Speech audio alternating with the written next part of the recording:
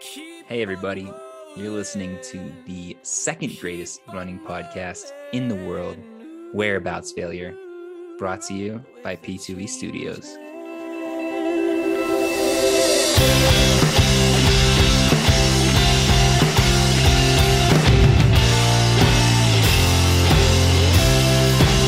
As soon as you are able, woman, I am willing.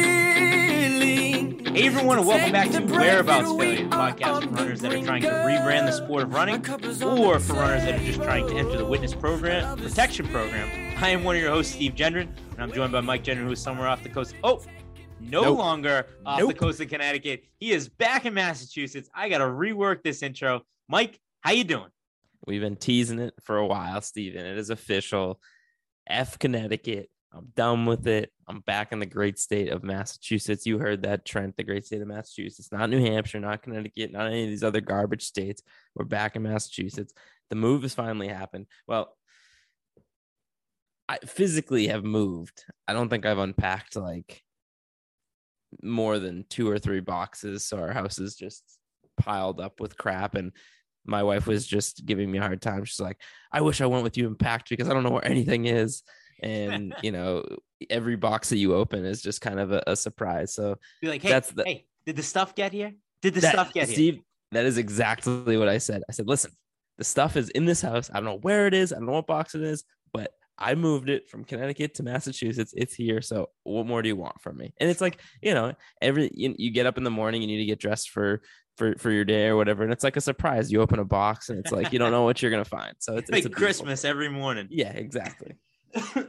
Well, I would say, and as always at the House of Meg, we got Trent Fontanella, but Trent is not here. And at this point, like, it's not funny anymore. Like, it's not a joke. People, like people are getting tired of this bit. They're getting sick of this bit, but Trent is on vacation again.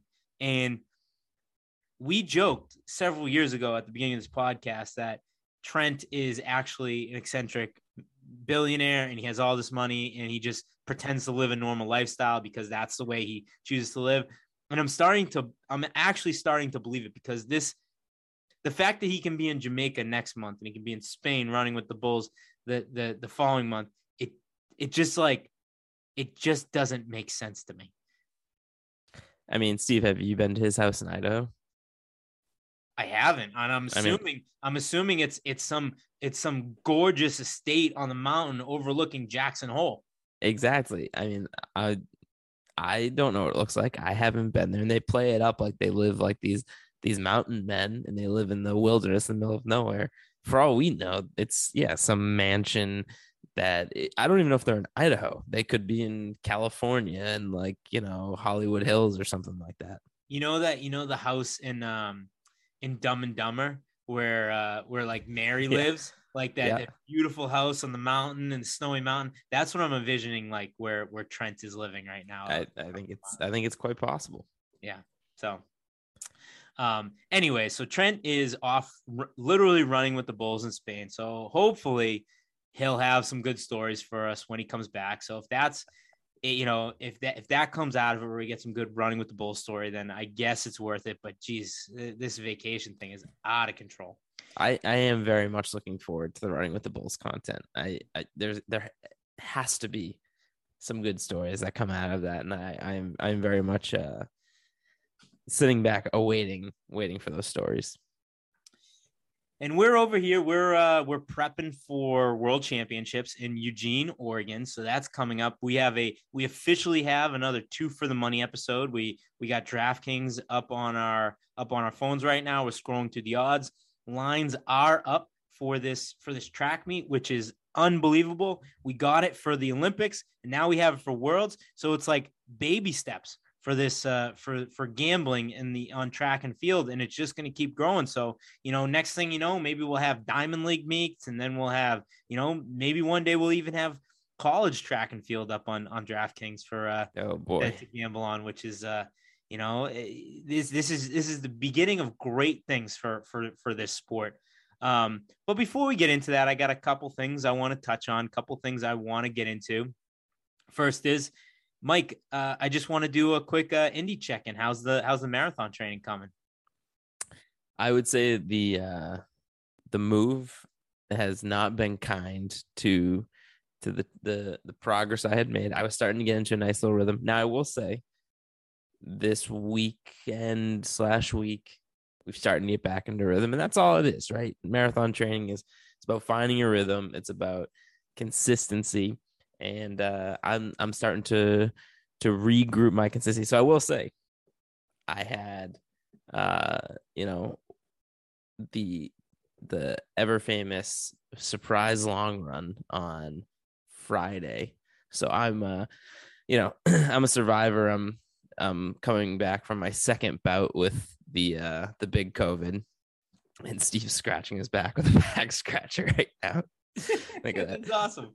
That Family Guy episode, back scratcher. I don't know if you know him, but so it made me think of. So yeah, I'm surviving my second bout with COVID here, and so Friday was like the first day I was, ready to get back out. Let's get back on the horse. But my first run back, and I decided, I'm just going to go out and do a quick run, a couple miles, maybe a 3 or 4 mile run. And I'm still getting to know all the running loops around here. And there's a bike path that goes right out by my house and goes into some trails. So I went and explored the trails a little bit. My 3 or 4 mile run turned into an 11-mile run very quickly. I found myself in like 2 towns over, and so is this a mistaken long run? That's what I'm saying. Surprise long run. Okay. Steve, it wasn't. I'm not talking about like, I feel so good, I'm just gonna keep going crush. I'm talking about. That's what I thought you were talking about. It was a humid day, super hot and humid, and I'm in these trails, and I think I'm on the right path because I've done these trails once or twice before. I think I'm on the right path, and I am getting eaten alive by bugs. But I keep saying to myself, like, I know it pops out coming up here. Like it's coming up soon. The left turn is coming up soon. The left turn never came. I was on the wrong trail. But at that point, I'm like too deep into it where it's like, well, I don't want to turn around because I'm already getting destroyed by bugs. I know how far back I have to go. The exit has to be somewhere out here. The exit was nowhere. I mean, I was in these trails. I was at like a breaking point in these trails, Steve. I was sweating, and like the bugs were terrible. I was just covered in bugs, and I was like, what am I going to do? I'm going to get stuck out in these woods. I have no idea where the hell I am, and I can't stop running. I was running probably the fastest I've run in months because I just wanted so badly to get out of these woods. So anyways, long story short, I finally pop out like 2 towns over in the town center. I knew where I was, but I also knew I had a long way home. So it sucked. It sucked. But I got a nice little surprise long run in there, and that was a good way to kick myself in the butt. Running in the woods in Massachusetts and New England this time of year is the worst. Like you can feel the swarm of bugs behind your head. You have to go, you have to maintain like a 6:30 pace, 6:40 pace to stay one step ahead of the bug. It's the worst feeling in the world. I swear to God, I don't even know how this is possible. There was one bug that just would fly as fast as it could into my head, come back out, and just fly back into my head. And I don't know how it stayed pace with me. I don't know. I mean, I know it seems impossible. It was the same bug. I swear to God, it just kept smashing me in the head over and over and over again. I'm like, how is this enjoyable for you? It's obviously not enjoyable for me. It was miserable. It was miserable. So, I for my indie training, everything I do and say, I got to knock on wood because I'm one injury away from this freight train completely falling apart. And I know that I'm walking is a tightrope from here to November 5th. I am walking a tightrope back, and it's terrifying because I could fall off. I could get injured, and it could be all over. But 3-4 months ago, the goal was just to keep pace with you guys and beat you in the last 10K. And so the goal, I thought if I could run 3:10, 3:15, I could make that happen. I'd say about 2 months ago, I was looking at, where a Boston qualifier is going to be for me at my age, and it will be about 3:06, 3:05. And so I said that became the new goal. The training's been going so well. My new goal is officially a sub-3 marathon. Oh, damn. I'm feeling good. This has been the first time, and I'd say about 8 years, when it's humid, it's gross, it's the middle of the day, and you're just like, every single day I'm putting on those shoes and I'm embracing it like it's a Rocky montage. And I'm getting out there and saying, we're doing 6, 7, 8 miles today in this disgusting humidity. And I'm just gonna think about crossing that finish line every step of the way. And I'm doing it day in, day out. Mike, from post Ireland. So that was last August, last time I went on a vacation. From last August. Holy shit, that was last August. Oh my God. How many pounds do you think I'm down? I mean, we're talking directly after the trip, because I'm sure you got off that plane heavy. Yeah, it wasn't pretty. Let's say a hot 16 pounds. I'm down 20 pounds of this morning. Oh, and I got another 10 to go. It's coming off. I'm staying, like, things are going good. I'm taking care of myself. I literally just got back from a yoga class. Things are going smoothly. Now I know tomorrow it could all fall apart, but the trajectory is you and Trent don't stand a chance. So if you're placing a future right now, I'm probably a minus 350 favorite. Yeah, I mean, if you're going sub 3, if you genuinely go sub 3, I would say that's an easy win. That's an easy win. I have like 4 months of really, really hard training ahead of me. But if I'm able to do this, and I feel like I've accomplished a lot in this sport, from where I was at a year ago, if I'm able to get sub 3, it might be one of the greatest running accomplishments I've ever had in my life. So yeah. I'm just keeping that. I don't want to get ahead of myself. But that's where we're at. Things are going good right now. Things are going I would say as of right now, I am willing to say where things stand, me and Trent do not stand a chance. However, there is a long time between now and race day. Yeah, there's a lot can change. There's a lot of hard miles ahead of me. There's a lot of hard miles ahead of me. There's a lot of hard miles ahead of you. There's a lot of health to maintain. There's also like other factors too. Like, let's say a change in mindset and mentality hits Trent Fontanella, right? And he goes absolutely ballistic in a 3-month, right? He comes back from vacation like you did from Ireland and just goes absolutely bananas in the next 3 or 4 months. That changes things too, right? Oh, yeah. I mean, clearly right now you're winning the mindset, mentality, and the physical game. Like right now you are far and away, but there's time for things to change. Trent don't get comfortable. Trent, by definition, is a wild card. He is, by definition, the guy is the most wild card of wild cards I know in my life. And he could, you're right. He could snap. I mean, to be honest, Steve, I wouldn't rule out the fact that he's training his ass off right now. And we don't even know. I wouldn't rule it out. Well, it's kind of hard when you're, sipping pina coladas on a beach in Jamaica, or Jamaican me crazies on a beach in Jamaica. And then you're out getting, mauled by a bull in Spain. So like, I feel good right now, but he could be listening to this right now and he could be like, he could be coming back to Idaho with, the picture of me in the mirror, like Rocky looking at the picture of Drago and just crumpling it up and going into, I'm going to, train in the Siberia or, the Russian, snow driven Russia for the mountains for the next 3 months and destroy Steve. That could possibly happen. So I'm not ruling that out, but things are good. So checking in, we got 111 days left. Things are good. So plenty of time. 111 days. 111. Before we are a running podcast. So before we dive into Two for the Money, and I just will say that I ran a 2 mile out in Chelmsford, Massachusetts on the 4th of July. It was awesome. John Carson Road Race. Anybody who's from around here knows the John Carson Road Race. Big 4th of July race. Did better than expected. I'm happy with the time I ran, but it was a really hot and humid day. I was chugging up. There's a little bit of a hill going up to mile 1, and then it flattens out kind of into the finish with a small hill at the end there. But there's a water stop at mile 1, and I'm coming across a water stop, and I was going to take a cup and just kind of dump it over my head.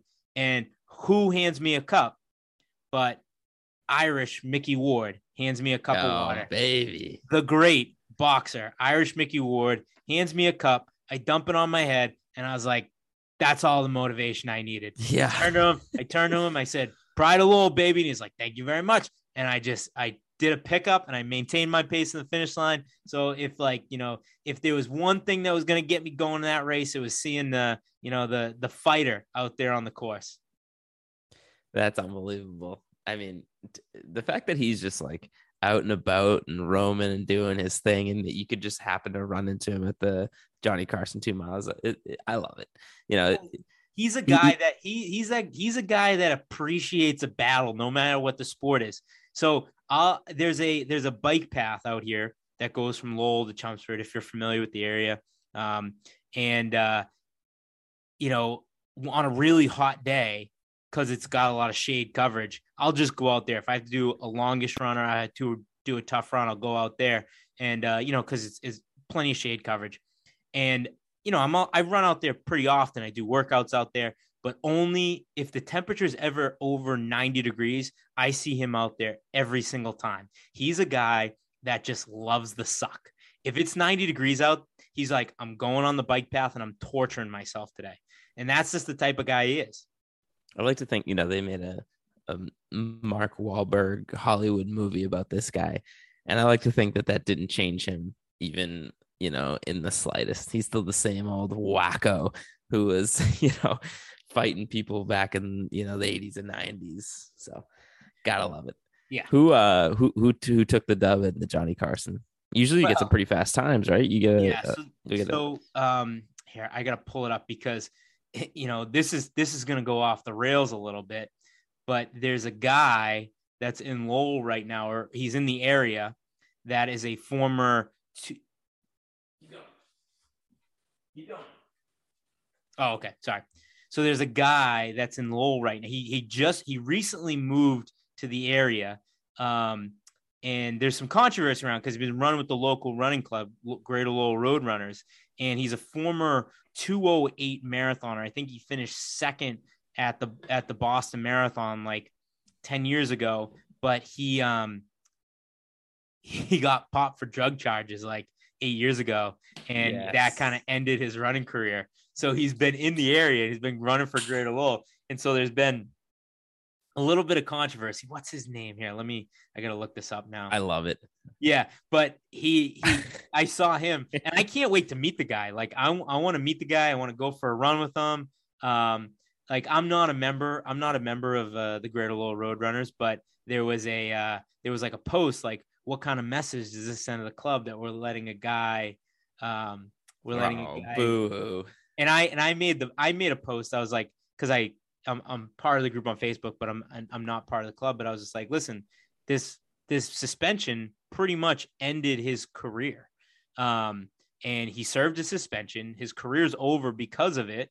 Like, I feel like we could learn a lot from a guy like that. All right. So I'm going to do my best to pronounce his name. So he's 44 years old, Abdel Rahim Boramdan.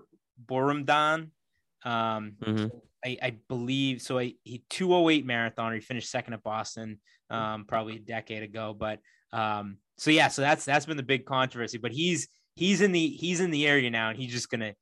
I love it. He's just like, witness protection program, move to a new region, and just become the local hero and tear up every single road race that's out there. So. And like, to your point, Steve, there's a handful of running clubs in the area, but at the end of the day, it's like the Lowell in that area has a great running community, and having a story like that in the community, somebody that you can, like you said, learn from, talk to about stories, ask questions if you get comfortable enough to talk about that stuff. Like, what a cool, it's part of the sport, right? And to have somebody who literally has the story to go along with it. I think that's whatever. People gotta get the poopy out of their pants and enjoy the ride. I mean, I want to meet this guy. I would love to have him on the pod. Maybe we can do something. We can do something in person. Okay, here I got him right here. So he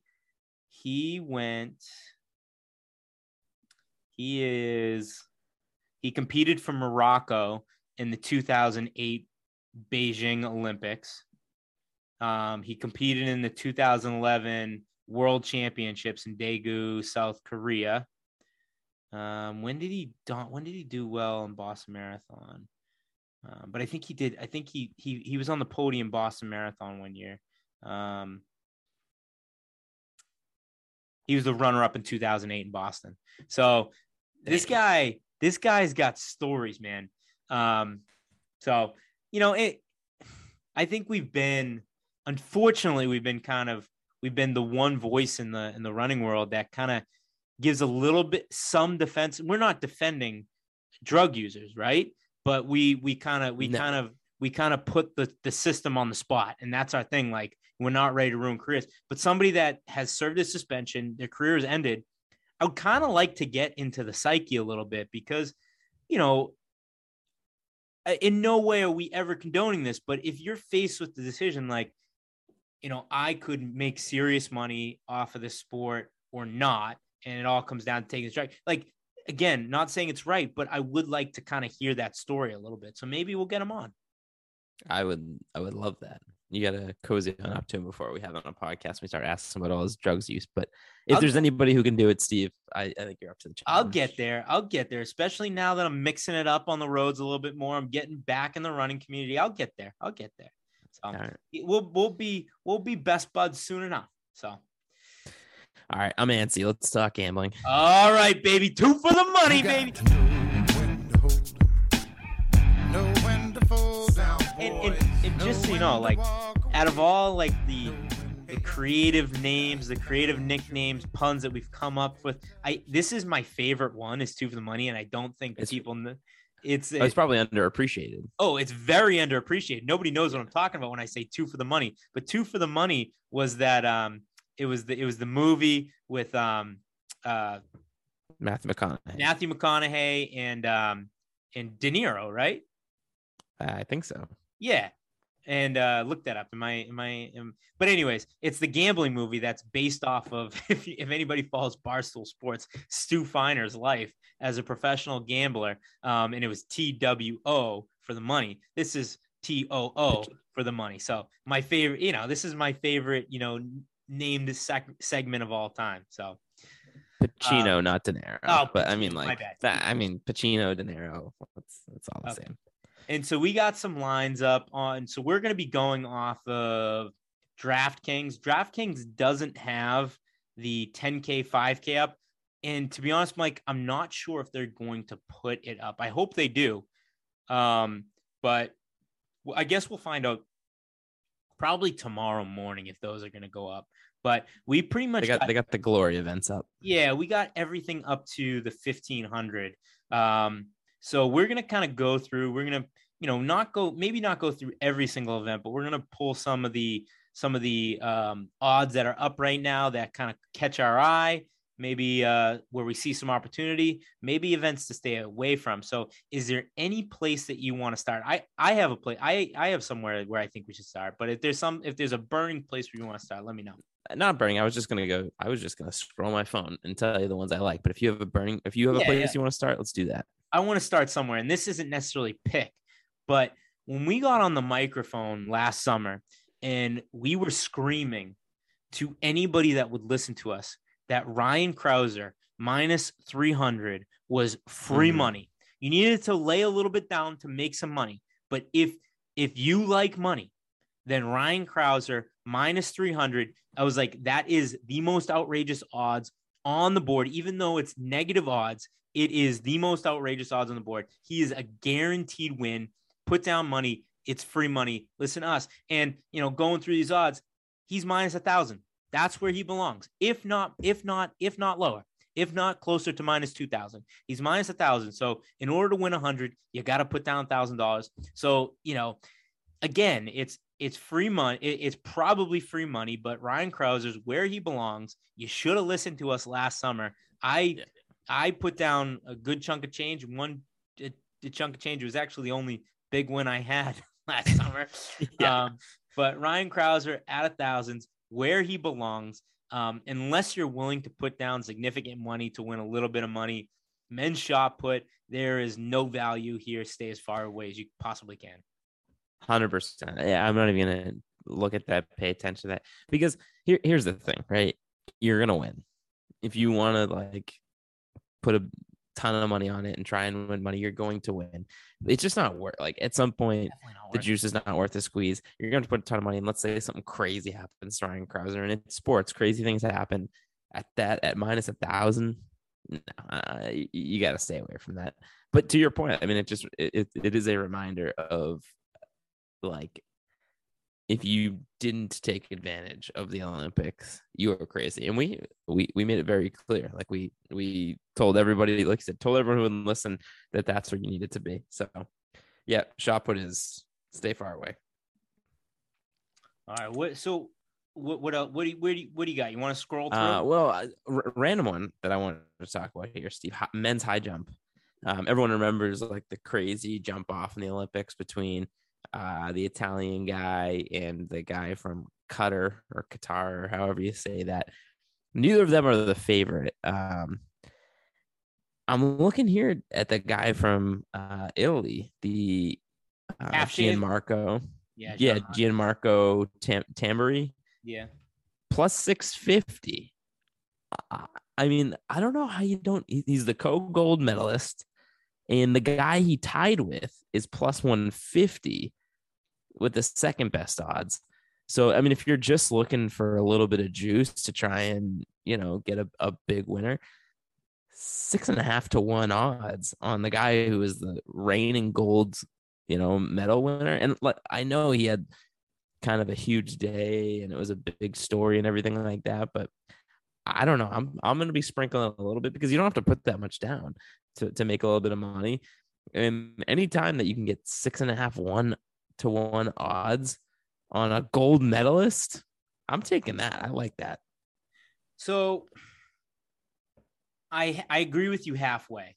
The fact that we're able to get plus odds on the reigning champ there's a lot of value here, but I got to go with my guy, Mutez Essa Barshim, the co-gold medalist. Even though it's only plus 150, I think that he's the better bet here. He's the reigning gold medalist, and I believe he's the reigning world champion the year before that. And he's not the favorite. The favorite is, I'm not even going to pronounce the guy from Korea, Wu.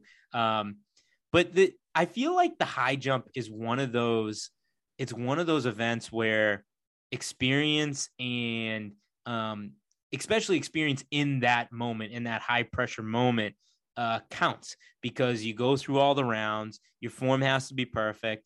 So I'm going with the experience. I'm going with the guy that's been here before. I'm gonna go plus 150 on Barshim. And he was, after he won the gold, he was an electric personality. So I mean, they both were, but especially Barshim. So I'm going with the second favorite on there. I'm going with Barshim for 150 on that. I'm gonna put, and I'm not going big enough to care about it. I'll put a medium sized bet on it. Yep, and that's definitely the safer bet, I think. There's a reason why he's plus 150, but to me, I think he should have better odds. But I'm just like value searching here, and I think he should have better odds. But should he have 6 times the odds that my guy Giovanni has? I don't know, right? Like plus 650 value hunting. Even though I think my guy from Qatar has a better chance of winning, I'm searching for value. And another place that I'm searching for value, Steve, men's 100 meters. This one's this one's interesting. So I have there's a lot of value to be had. I have my picks where I'm laying some big time odds, but there's my events where I'm value hunting, and I think we're gonna be in agreement here of like where we see the value. But go ahead. I mean, I see a ton of value. I mean, I think there's obviously one place that we could go where we see value, right? Former world champion Christian Coleman, our guy who somehow has become our guy at plus 650. Bromell plus 400 feels like a lot of value. Another guy too, though, Degrassi out of Canada. He's not like he's just a consistent medalist. I feel like he's always bronze, always right there, always in the mix, never has a bad day. He's not like a he doesn't win a lot of gold, but it just feels like he's always in the mix. And in the 100, I just feel like it could happen. I like a veteran. I like a guy who's always in the mix. So I'm kind of torn on like I could go a bunch of different ways on this, but I kind of like Degrassi at plus 700. I kind of feel like that's where I'm leaning. Me too. And I agree that Fred Curley should be the favorite in this. Like I don't disagree 100%. with how the odds are set. But if we've seen anything over the past couple of years in the 100 meters, that on race day, it's not like it's been in the past. It's kind of up for grabs. Like it's so close. It's such a bang bang event where why not take a chance on some plus money here? So I think for me, the gameplay is you sprinkle a little on Degrassi at plus 700, but then you also sprinkle a little bit on our guy, Christian Coleman at plus 650. And, not a lot, a little. And if either one of those guys wins, then you get a nice little hit there. So I'm in a complete agreement with you. I like it. I like it a lot. Yeah, look, Curly's the favorite, but it just minus 165 and the next guy's plus 350. That feels like way too big of a favorite. I can't. It's not like Krauser where it's like an auto win. Like this, there's still a lot of risk on that one. So where are we looking next, Steve? So let's go to another place where we are both going to be in agreement. Okay, I think I know where you're going. Men's 110 hurdles. So no, okay, not where I thought you were going. Hold on, let me pull this up here. Okay, gotcha. Yep. Okay. We're obviously going to be and so now our guy Devin Allen. So so the odds right now, Grant Holloway minus 200. So you essentially for every $2 you bet on that, you can win $1. So if you bet 200 on Grant Holloway to win, you can win 100. And then number 2 is Devin Allen at plus 225. So for every $100 you bet on Devin Allen, you're going to win 225. So a significant odd boost going from 1 to 2. We've learned some information about, because Devin Allen did not have a good U.S. championships. He barely made it to Worlds. He finished third. But we've learned some information since that race. And we learned that his father passed away like very, very shortly before that race. So, the 110 hurdles is, and we talked about it after he ran his unbelievable time, his third best time in the history of the event, just not too long ago, where this is an event where you got to be loose. You got to be ready to go. You got to get off the blocks. You got to be smooth over the hurdles. And if there's anything off, it's going to completely throw your rhythm off out there. So his rhythm was thrown off in that race, and he still finds a way to get there. But with the times he's run this year at plus 225, I don't know how you can't take Devin Allen. And something that I think we haven't talked about we definitely haven't talked about on the podcast yet. I kind of got into it on Twitter with Grant Allen, with Grant Holloway the other day. Mike, did I tell you about this? No. So he was commenting on so Noah Lyles and our guy Noah Lyles, we talked about how much we loved like his cockiness, his race and world championship, and Grant Holloway was in his comments saying that it was disrespectful. And give me a break. I kind of went at him, and I was like, coming from Grant Holloway, isn't Grant kind of a showboat himself? I was like Grant, like chill, dude. Like, have you ever seen any other sport? Have you ever seen a game in the NBA? Have you ever seen an NFL? Like, have you ever seen any of these other sports? Like, what Noah Lyles did was was funny. It was entertaining, but it was mild to every other professional sport in the world. And so I was like pretty much telling him to chill. So I think after that, I don't know if I can bring myself to bet on Grant. Yeah, I mean, it might have been a little disrespectful, but that's what, like, that was the intent. Like, he just dominated a race, ran it perfectly, came back down the home stretch, and was kind of trying to be disrespectful. Like, that's kind of what taunting is, right? Taunting is inherently disrespectful. Yes. And like I said, Grant Holloway has showboated a little bit in his time. I've seen him celebrate winning a race. He's not necessarily a one who shies away from being eccentric and, a little bit boisterous. So surprised to hear that. And unfortunately, I missed that whole thing. Yeah, I mean, there's no way I'm not betting on. There's no way I'm not betting on Devin Allen. Even if I didn't believe in it, like, there's going to be picks in here where I'm going to go with my heart against my head. And I'm not saying that this is a bad pick and a smart pick, but there was, no matter what the odds were, I was going to formulate a way to make an argument for why I should bet on Devin Allen. And I'm going to, because that's what you do sometimes when you're watching the Patriots games. Even if you don't believe that Mac Jones is going to throw over 3.5 touchdowns, you're going to hit it because, that's what you do. That's what betting with your heart does to you sometimes. And that's what I'm going to do with Devin Allen. Even though I think Grant Holloway is probably going to win, I'm going to bet on Devin Allen. I love it. Before we jump to any of the next events, I just want to before I forget, I want to make a comment on an event that's not posted that I'm pretty sure will get posted, which is the women's 400 hurdles. And Mike, mark my words. It's in there. Is it? In there. Where is it? Let's see. It's closer to the bottom. Yeah, I'm looking at it right now. Okay. Before I look at it, don't tell me the odds.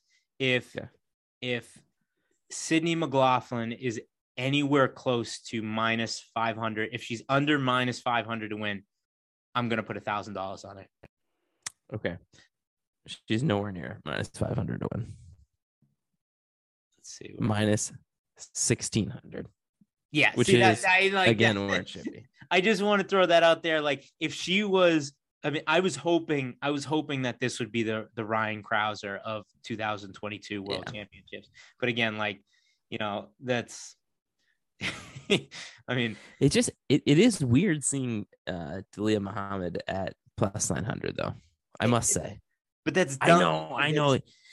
It's throwing bait, right? Literally, even if you put $5 on that, if you put $5 to win 450 on that, it's taking $500 and it is lighting it on fire. It's taking $5 and lighting. I know, but it's bait, right? Like, it's like, oh, I recognize that name, Dalia Muhammad, like former gold medalist, former world record holder, plus 900. Like, how could I not take that up? But you're right. It's nobody's beating her. Minus 1,600, again, the same kind of thing we said about Krauser. That's a little too rich for my blood. So I think, again, you got to stay away from the 400 hurdles. You have to. You have no choice. Yeah. Let's see here. What do you got next, Mike? Anything jumping out at you here? Well, I guess we have to talk about the elephant in the room here. Let's talk men's 800. Men's 800. Yeah, Steve, because there's a line. There's a line here that puts me in a pretzel. Well, again, let's talk it's putting you in a pretzel, but I think we broke that. We smashed that pretzel to smithereens on our last episode. Yeah, I was gonna say we need to talk about the elephant in the room where Mike had a few drinks and Mike said things that he doesn't regret. Okay, I stand by everything I said. I might have come off a bit strong. And now I'm in this weird position where I'm looking at Donovan Brazier at plus 800, which feels like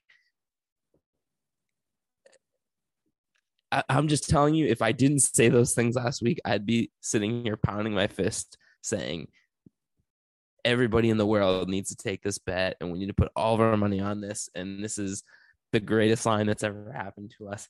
That's what I would be saying. But now I'm in a weird place because I stuck my flag in the ground, and I don't know if I can stomach placing that bet now. I don't know what to do, Steve. I don't know what to do. You know how you can stomach not making that bet, Mike? There's another our boy, Yeah. B-Hop, plus 550. That's the bet. That's the That bet. is the bet. That is too. He should be closer to. I mean, that's too high for him. It's too high for Donovan Brazier, and it's too high for Bryce Hoppel. This race is wide open.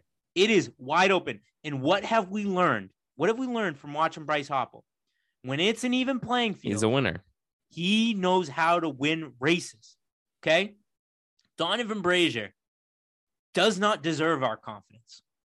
He ruined any confidence we would have in him. Okay? This is Bryce Hoppel's day. Take that plus 550 and say, thank you very much, and take it to the bank. All right. And that's what I'm going to do. That's what I'm going to do. I mean, wouldn't the smart advice be to sprinkle both? Yeah, but we can't. After what went down this podcast last week, and if you haven't listened to our last episode, you got to go listen. But after what went down, I don't think we can justify even putting $1 on him. Yeah, I just know he's gonna shove it right in my face. He's gonna win, and he's gonna look right to the camera, and he's gonna tell me that I lost all my money. He's gonna speak right to my face, and it's gonna feel terrible. I just know that's what's gonna happen, but I think we just have to live with that. Since we're on 800 meters, Nigel Amos is not on this list. And he had an Instagram post this morning that says, I have been made aware of an adverse finding in my sample taken the day before the Rabat Diamond League race on the 4th of June, 2002. I am currently investigating what may have caused this positive test and fully cooperating with the relevant authorities to reach a resolution. So Nigel Amos getting popped for drugs days before the World Championship. So that kind of opens this up a little bit. He was a contender. I'm just going to go on the record and say he's innocent. Listen, we're willing just to piss some people off. Listen, I'm willing to go to bat for people for runners wearing a USA singlet, but I don't think I can justify. I just don't. I can only go to bats. We only have so many of these, Mike, before people really start hating us. I don't know if we can do this one. I wanted to be able to envision the cringe on everyone's face when I said that, even though I can't actually see their face, I wanted to experience what it felt like to assume what their cringe felt like when I said that. So hey, Steve, staying on 800s. Have you looked at the women's 800 yet? I haven't. I think okay, don't look. Just came up recently, right? Okay, I won't look. I won't. Where are you putting Mo? If it's anywhere below minus 400, we're talking Ryan Krauser status. Okay, minus 500. Okay. I think I'm gonna lay some odds on this. I think what do you think? I'll say this, Mike. Her USA Championship race, it's like a double-edged sword. It takes away confidence in her, but at the same time, it gives me confidence in her. The fact that she didn't win it going away, I feel like she should have, makes me a little nervous about laying minus 500. But the fact that she made that move at the end, and we talked about on our last episode, it's a move that there's probably a handful of people in history that could make that move down the stretch. So it's like one of those things where it's like, it wasn't the dominance I wanted, but it just unbelievable skill and just making it happen at the most important time. But a wise man once told me that if you're not a little nervous making a bet, you shouldn't be making it. It's true. Yeah, I mean, minus 500 is like right on the edge. I think you're right. If it was minus 350, minus 400, minus 500 makes you feel uncomfortable. Yeah. It's enough to make you feel uncomfortable. But I mean, who's going to beat her? That's the thing. That's the thing about track and field. If you're willing to take the risk and you're willing to lay some money, there's a handful of races. There's a handful of events out here where you can like make some guaranteed money. We've already talked about how Krause is not worth it. We talked that Sydney McLaughlin's not worth it, but minus 500 for Mo, it kind of teeters on that line where it's like, it might be worth the risk. Yeah, like Aji is the third best odds at plus 600. And I just don't see Aji beating Mo. Yeah. I think I'm gonna lay some money to yeah, I'm thinking I'm gonna do it. All right. I'm in. Let's do it. Now there's a couple other places here where I think laying some odds, because we're gonna, we've talked a lot of plus odds here, and I think that since we're in this mode of like finding the minus odds where it makes sense. I had a couple here. Let me just scroll through here.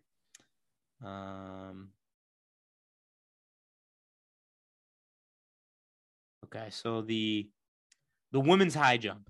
So Yaroslava, I'm not even going to try to pronounce the last name. Mahuchik from Ukraine. I think she at minus 330. I think she's far and away the favorite. So if you're willing to lay some odds, I think that similar to what we were talking about in the men's high jump, the reigning champ here, experience matters in the high jump. She has the experience, but she's still on the come up. I think that this is the day where she kind of asserts herself as the far and away favorite in the sport, over the next couple years. So I think laying minus 330 in the women's high jump. I never thought I'd talk this much women's high jump in my life, but I think that's worth the squeeze. Should we talk? Should we get to men's 1500? I feel like there's a lot to talk about. I think that's the grand finale. Let me just make sure we're not missing anything good here.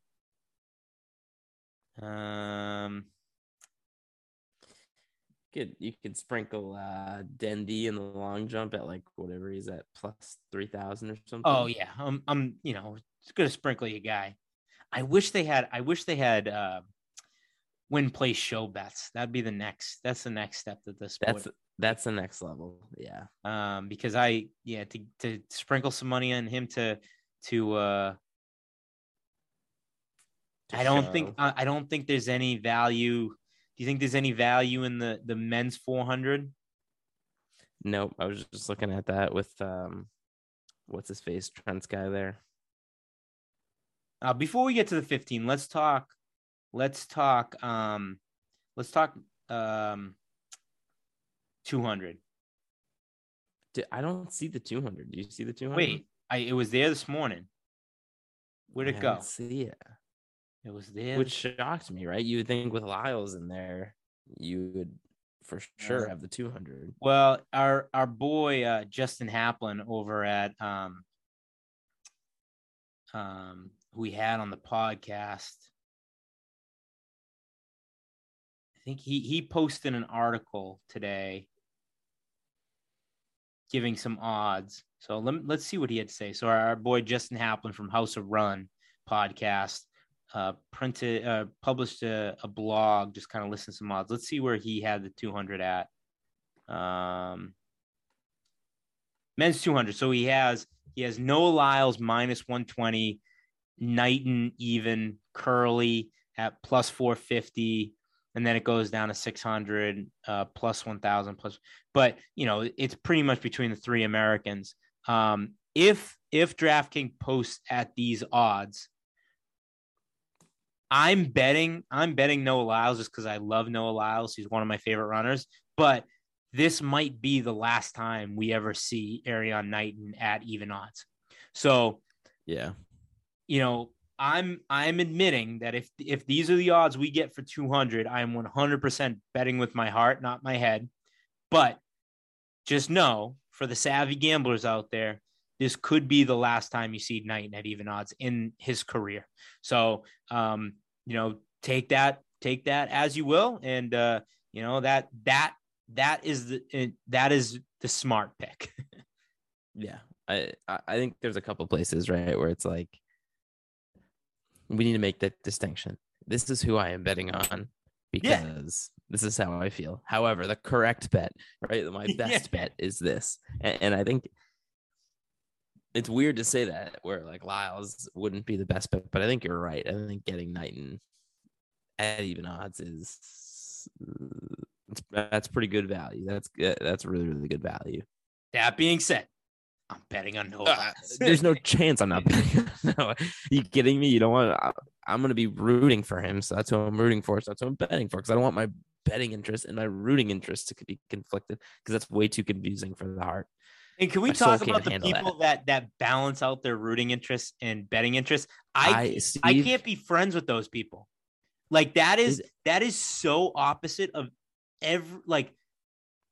so opposite of my mindset. I just I can't be around you. I can't be friends with you. I don't understand it. Like if why are you trying to balance out your emotions? Give me the highest of the highs and the lowest of the lows. I want nothing in between.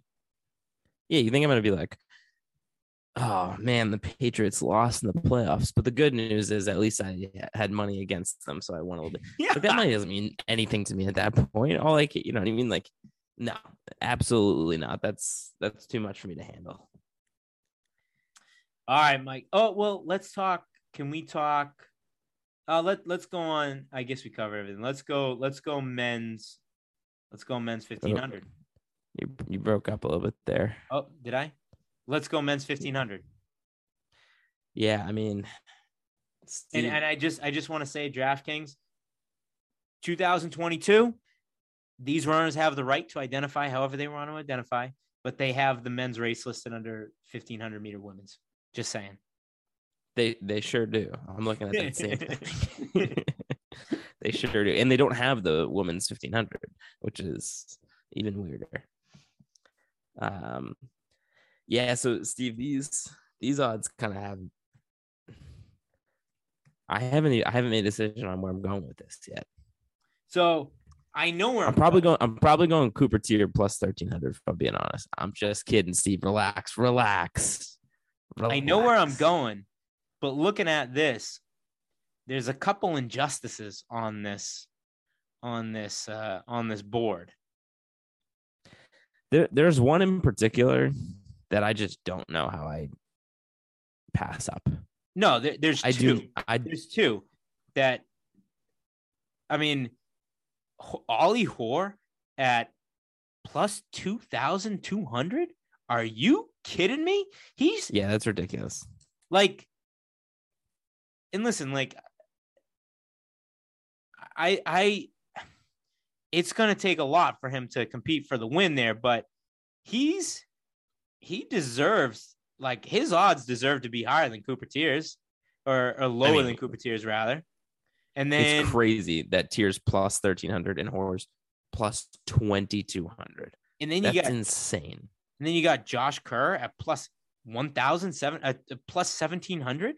Like, this is a reigning bronze medalist. What are we like?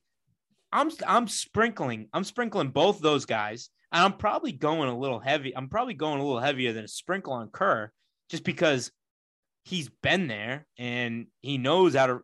He's proven that he knows how to run these races. He almost walked away with silver by the width of a hair. So I'm sprinkling both those guys, but my instinct tells me to go heavy on Jakob at minus 250. That's my instinct.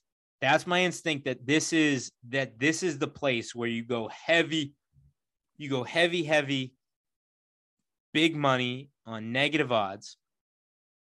But that was the plan at the last Olympics. Mm-hmm. That was the plan with Timothy Chariot, right? Yep. So I think that the men's 1500 is probably a place where you can't play the favorite game. You have to take a chance on underdogs. So maybe I hold off on betting Jakob and I just go Ollie Hoare and Josh Kerr for 2 lottery tickets. Steve, I'm down to sprinkle those lottery tickets because I think if either of them won and I didn't have money on them, I would never, ever forgive myself, right? That's unforgivable. If Ollie Hoare wins at plus 2,200 and you didn't sprinkle that. So I got to sprinkle them. I've made up my mind, though, of what the play is here. And if you ask me right now, who's going to win the 1,500, I tell you it's Jakob Ingebrigtsen. And I mean that, and I believe that, and I feel that. But so much of this is about value. And it wasn't that long ago that we were playing the hammer the favorite game with Timothy Chariot. And he's plus 600, 6-1 odds for a guy who, like a year ago, was a world beater. And we were talking about as like a guy who couldn't be beaten by anybody. And like, I get it. I know that the script is flipped with Jakob, but on any given day, I mean, this guy is a beast. He's I can't sit there and in good faith look at plus 600 on the board next to Timothy Chariot's name and not want some of that action. So I'm going to sprinkle Ollie. I'm going to sprinkle Josh. But my real play and the play that I'm giving out, the play that I'm giving to the people, the play I'm telling people that you should play is Tim Chariot at plus 600. I think that's insane. No. I think that's insane. No. Chariot won't finish on the podium. I think it's possible. See, it's possible that he doesn't. I'm not going to say that's insane. No, it's possible he doesn't. But you're better off betting Kipsang than you are Chariot. I thought about that too. He's getting the giving him the third ranking on the odds here is a tip of the cap to the career that he's had, to the runner he once was. Yes, it is. Take every Steve, this isn't Bernard Lagat. We're not talking about a guy who's like 40 years old. He's a year out from being the like unbeatable, no doubt champion at the Olympics. Take every cent that you are going to put on Timothy Chariot and reinvest it in either Ollie Hoare, Josh Kerr, or Abel Kipsang. Do not fall into the Timothy Chariot trap here. I'm telling you, Mike. We were. I'm doing it. No. I've made up my mind. Don't. I've made up my mind. I'm gonna give you the line from National Lampoon's Vegas Vacation. Mike, tell you what. Give me half the money you were gonna bet. Take you out back. Kick you in the balls. We'll call it a day. Yeah, I don't know. I think there's a finite number of people who can actually win this race. There's a ton of people who can compete. There's a ton of people who can be in the mix. There's a finite number of people who can actually win this, who I can, in my mind, realistically see putting on that gold medal. And Timmy Chariot's one of them. Steve, would your mind be blown if you saw Tim Chariot win this race? Like, would you be shocked out of your mind? Yes. You're crazy. Why are you acting like his career is over? It's not over, but you're becoming a victim to seeing Jakob like come to prominence. It's not like Tim Chariot has been terrible. It's been the Jakob Ingebrigtsen show, right? It's like that's where all the attention's been, and he's been dominating everybody. But it's not like Tim Chariot's been coming in last in races and like completely falling off a cliff. The guy's not done. He's just getting beat for a while. And I like I said, the guy is a champion. He's not very far removed from being world number one dominant. And I'm taking those odds at plus 600. I'm taking them. You can't talk me out of it. I've already made up my mind. I'm texting Danny Mackey right now What are you texting? saying, Coach, plus 1,700, thumbs up or Yeah. thumbs down? We're gonna get him in trouble. That's why I'm being super non-specific. Let's see if he gets back to us. Like, that's good, right? It's super non-specific text. Just Coach, plus 1,700, thumbs up or thumbs down. Should I send it? Oh, absolutely, you should send it. All right, it's sent.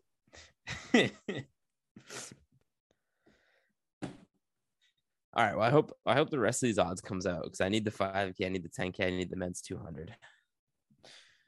All right, so that's two for the money. Let's go get rich.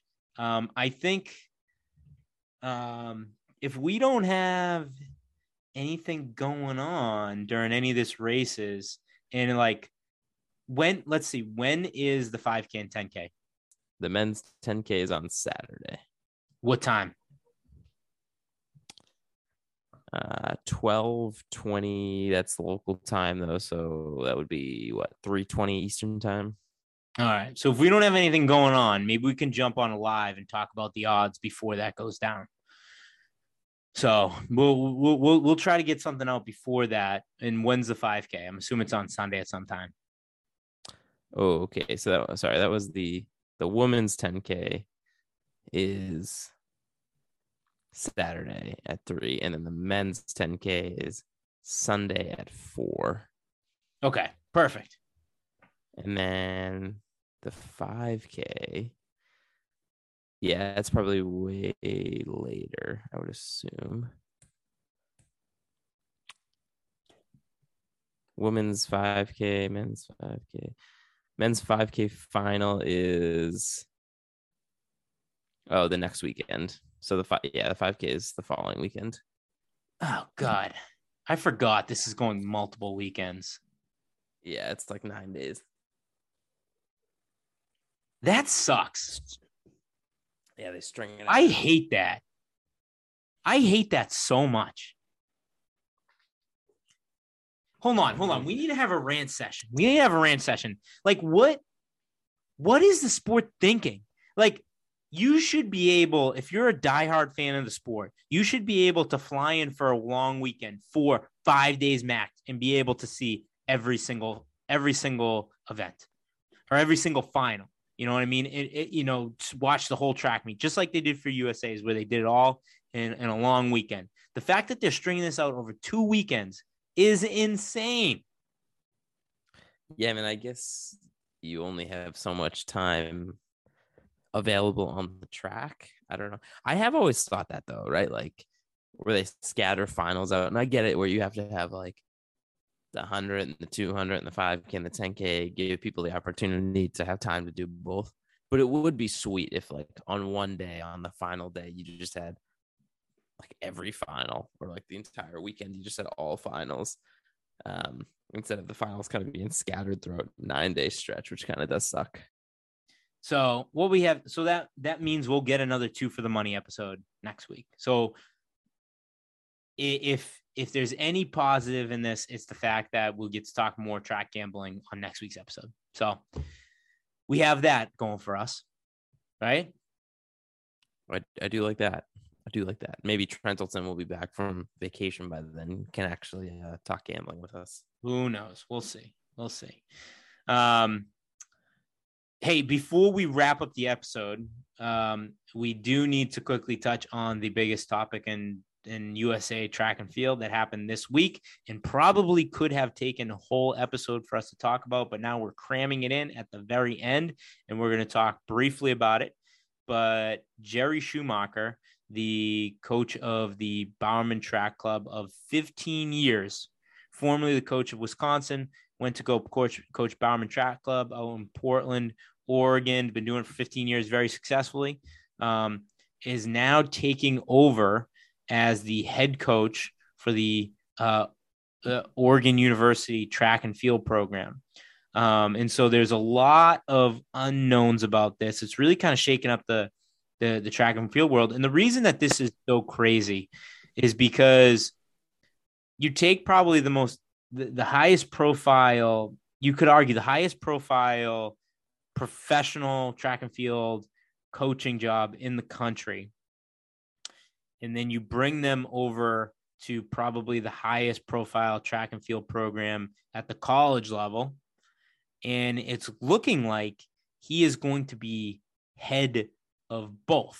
He's going to be head of Bowerman and Oregon track and field. And this is crazy for a lot of reasons. Like, I think our girl Elise Cranny was interviewed recently because, you know, when you're talking about coaching Bowerman track and field, now, like, do the Bowerman athletes have to move to Eugene? Elise Cranny said that she will be moving to Eugene. So it looks like the Bowerman track and field program is going to be forced to move to Eugene. You know, the coaching a high profile track and field program, that's a lot of friggin' work. Never mind the coaching, but then the recruiting, the management of the team. Like, these are college kids. Like, you know, I think they're looking for somebody to bring Oregon track and field, like mainly the distance, back to prominence, back to where they want the distance program to be at Oregon. And so they bring in a high profile name like Jerry Schumacher, but you can't tell me that he has the time and effort to give to both of these organizations or at least do it in the right way. Why wouldn't you bring in somebody that you know can kind of give their all to building this program? So that's one piece of it. The other piece is, like, it's kind of a strange piece, and I think it kind of gives credence to the argument that we were making. And Mike, I bet you didn't think I was going to go here on this, but Shelby Houlihan, the last time a coach was involved with performance enhancing substances or accused of it or getting, you know, involved with bans in the Nike coaching tree, in the Nike organization, he was not only run from the program, run from Nike, but just kind of blackballed from the sport in Alberto Salazar. And we're not here to say whether he should have been that or shouldn't have. Like, that's not what I'm talking about right now. The fact that Nike doesn't really care about the Shelby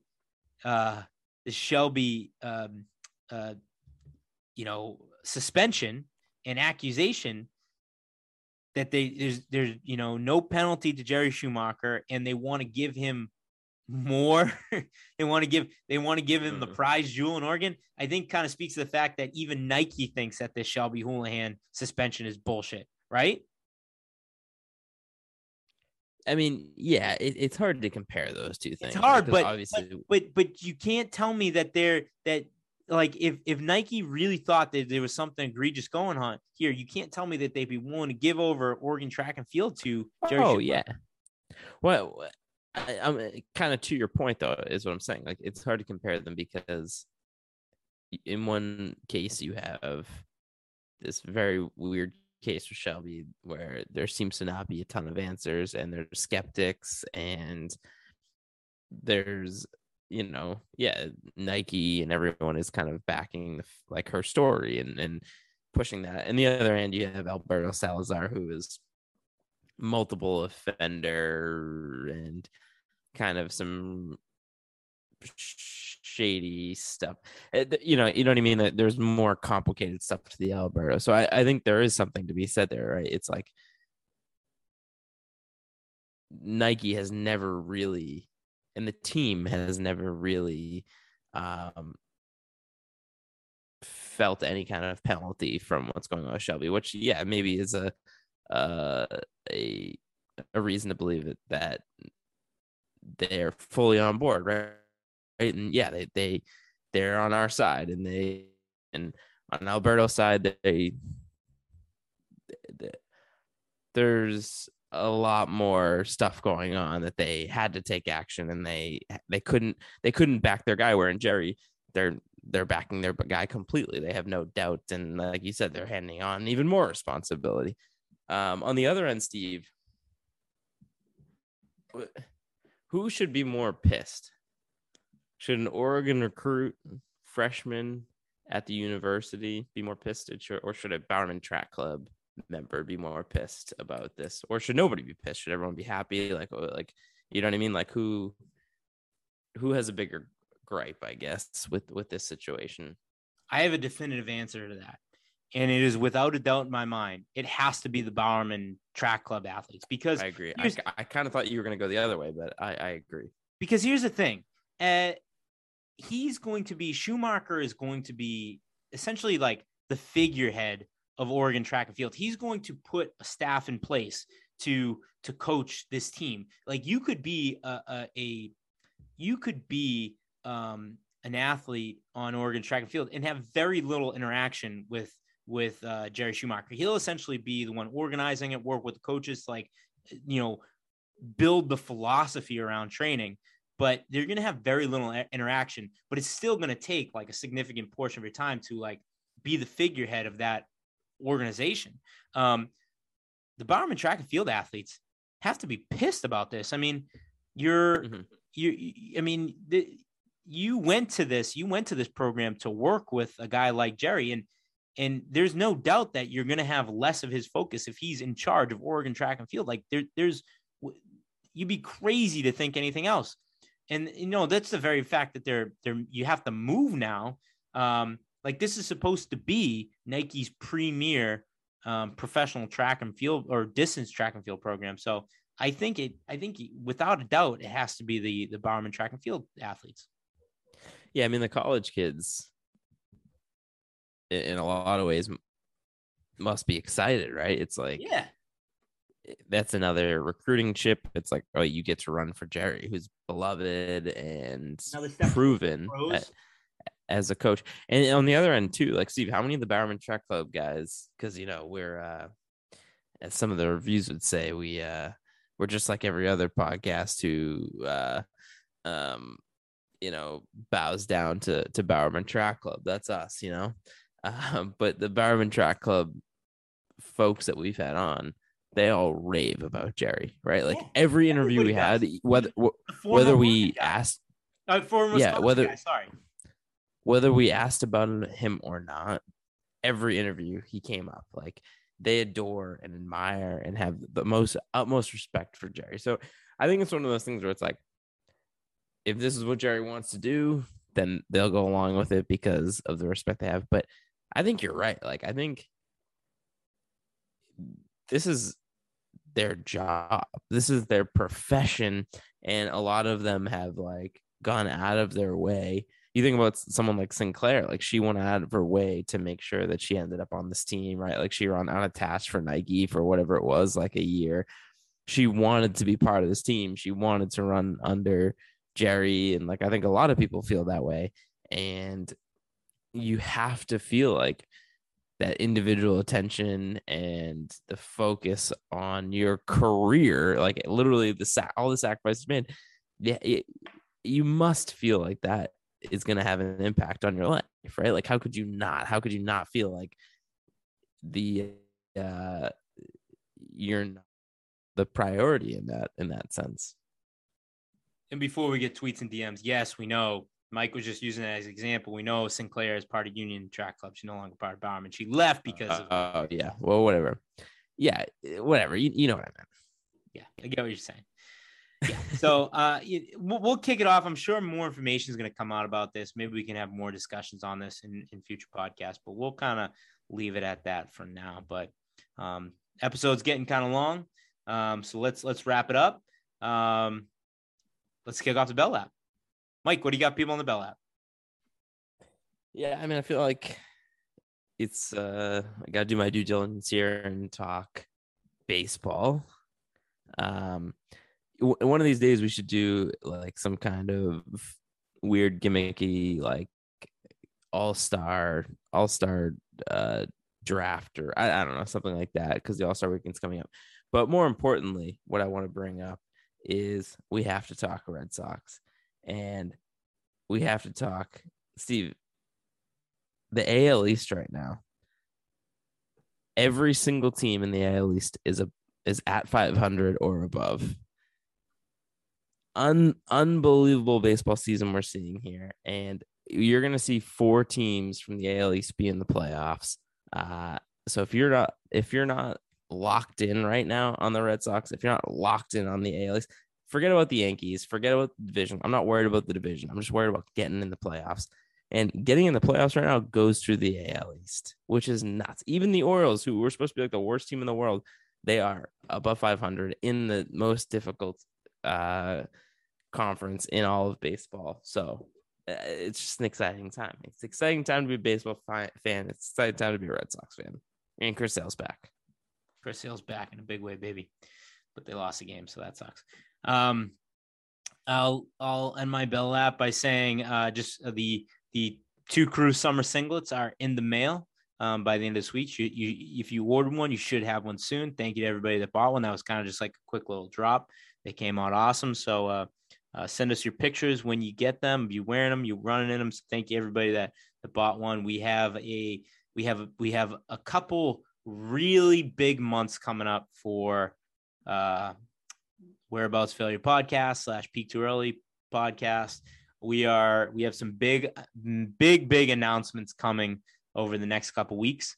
So stay tuned. Some very, very big announcements. We got some things in the works that we've been thinking about and working on for a really long time, and we're excited to launch them. So things are just getting rolling over here. Yeah, let's go make some money on track and field. Let's go get rich off this the sport that the odds makers haven't caught up to yet. So let's do that. Let's make some money. Other than that, the athletic integrity unit is at my door, and I gotta go get a burrito. Mike, hit me with the Joes. Josie's on a vacation far away. Come around to talk it over. So many things that I want to say. You know I like my girls a little bit older. I just want to use your love tonight. I don't want to lose your love tonight. I ain't got many friends left to talk to. The ones around when I'm in trouble. No, I'd do anything for you. Stand down and keep it undercover. I just want to use your love tonight. I don't want to lose your love tonight.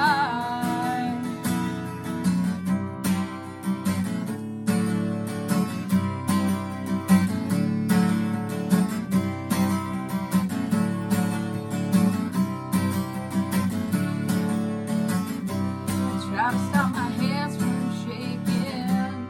Something in my mind's not making sense. It's been a while since we were all alone. And how's the way I'm feeling? But as you're leaving, please would you close the door?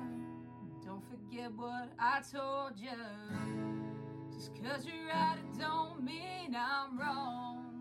Another shoulder to cry upon.